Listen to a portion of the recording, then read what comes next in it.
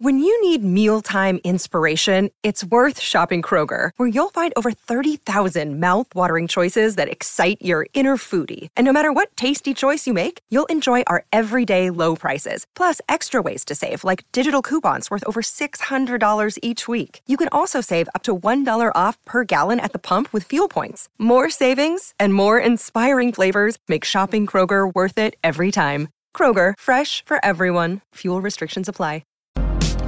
And a very good morning to you. Thanks for joining us. No Heels again. He's holidaying Zorks around New Zealand with all our SEN clients and looking after them. I think it was Queenstown yesterday. Oh, It's nice this time of year, isn't it? that'd be stunning, I would have thought. Maybe a little bit of snow still on those mountains. Couple of wineries.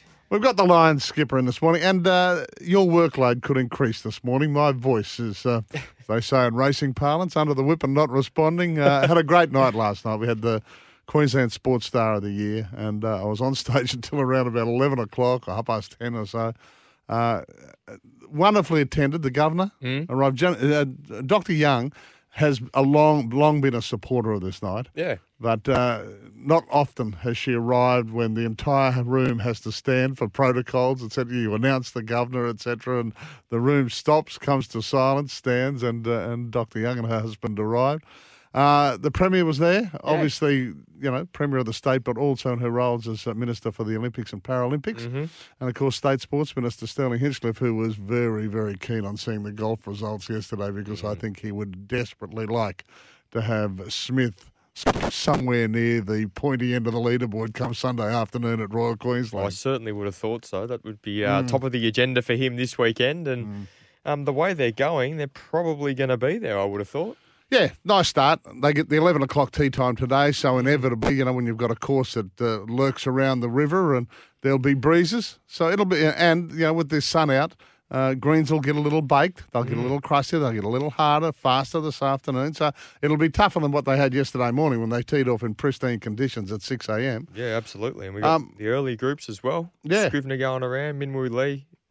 They'll be teeing off very They'll be off, actually. They're off and going already this morning. The leaderboard is just absolutely mouth-watering. It's fantastic. So we had Minwoo Lee, Jason Scrivener and John Lyris all at 6 under. Yep. Then you've got a group of 5 that includes real quality players, Adam Scott, Anthony Quayle, Brad Kennedy. Yeah, he's there with them. And then at 3 under, you've got the likes of Cam Smith and Jeff Ogilvy. And then Mark Leishman at 2 under and our defending champ Jed Morgan at 1 under. So most of the big players are in red numbers, and that would be pleasing them no end. Cameron Smith spoke after the round yesterday. Had some interesting thoughts about when the alarm went. The 2:45 a.m. alarm clock didn't help much this morning, but shooting a good one like that will definitely help at the end of the week, I think. Just got to chase down the old boy in Scotty.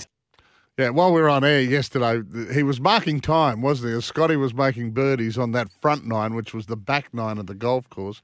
He was just making his pars, and he got it going later in the day and finished up 3 under. Well, we said it was probably going to take him a little bit. Obviously, with the daylight savings and the broadcasting, they had to get up a little bit earlier, and he had a slow start. But we said he probably has to keep those bogeys off the card. He did that. Was able to get a couple of birdies late, and now he's right up there, chasing down Scotty, Minwoo Lee, those likes, and he's in with a really genuine chance, which we thought and expect him to be. But yeah, he'd be very happy with that round. Don't discount Scrivener. He Absolutely is a very, very good player, Jason Scrivener. Yeah, just did everything well, really. Drove the ball nicely, and then really controlled my irons well into the greens, and then had rolled the putter nicely too, which was nice. Yeah, tell me about the putting. It seems like you had the speed down pat. So speed is line, and you had that worked out. Yeah, something I've been working really hard on the last couple of months is my speed, and it makes the greens a lot easier to read as well. So had that dialed in nicely today, and hole a few. We'll chat to Matty Guyatt, who's been a regular on the show the last couple of weeks, just to get his thoughts on what he'll dissect the opening round for us, and he'll also look at how he thinks the weekend is going to unfold. And Friday, I mean, look, if you're listening to the show this morning and your afternoon frees up, The guns are off at around about 11, so they call it early late. So they played early yesterday and they get their later tea time today, and then they go into seedings basically for the weekend compared to what their scores are. So, yeah, from 11 o'clock this morning, you're going to see the likes of Smith and Scott out there. You'll really enjoy it if you can get out to Royal Queensland. I know they've got tickets at the gate. Definitely. Yeah. Treat yourself. Hey, on last night, mate, a wonderful night. Cam Smith won, and I didn't give much away yesterday on the show. I knew, obviously. But you knew. I'd seen my script, but it was a field of 15. Yep. And I was told last night that was my 20th year of comparing it. So I've been around for a while. And in a non-Olympic year, it was one of the best fields I've ever seen. See, Ash's Australian Open win came in, and her dad and mum were there. They're so pleased. Steph Gilmore. Of course. Finally eclipsing that record and taking 8 world titles. Throw hand, and you don't realise we've just had a host of world champions. Obviously, our swimmers, etc. Flynn Southern won the junior sports day. He's one of the young swimmers. He's going to be a gun and a very impressive young man. Maroons, team of the year. Of course, Billy Slater. Yep. Dean Boxall, coach of the year for all his swimmers, and what this is the Molly O'Kells and things like that. And we got a text, Benny Davis was with us last night. He got a text from Steve Titmus. I don't know whether it's come out yet, but he said, we're pretty proud. Ariane's just been named World Swimmer of the Year. Oh, wow. So I did that as breaking phenomenal. news last night. How good. Well deserved. And one from the world of AFL, the Gympie Cats. Now, this was Volunteer of the Year, I'm pretty certain. And I should have the lady's name, and I haven't got it. She's one of the volunteers up there. They were flooded, I think it was January, February, and May. Unbelievable. And one of the cases, they went under to the top of the goalpost. Yeah. So they've had to start 3 times. So, and the resilience up there, they wear a Geelong-type script. Yeah.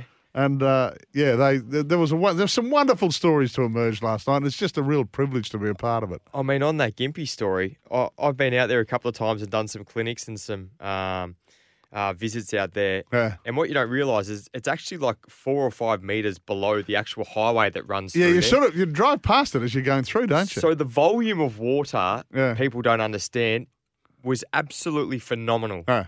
It's like a bowl, and it was just completely full. And we ended up sending some footballs up there, and we got in touch with them and some jerseys and stuff that we could help out to give to their juniors and their senior football teams, because they were just absolutely inundated. So I'm glad they're back up on their feet and going well, and hopefully, they don't have to deal with that again. Yeah, she was a little emotional last night. Oh, definitely.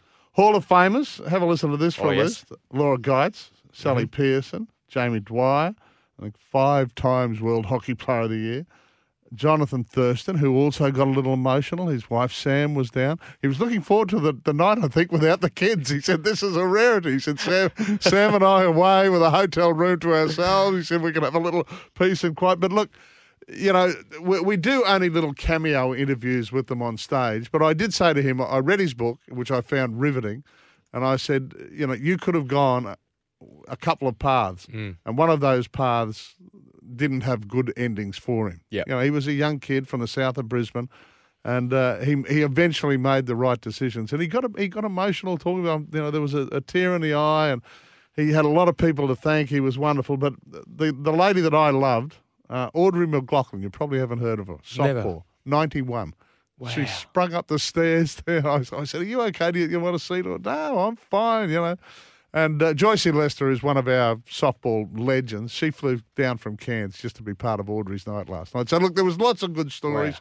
Wow. Good. There's so many wonderful stories in Queensland sport. And as I said a couple of times on stage, just having Governor, Premier and State Sports Minister there for the duration last night. Both spoke.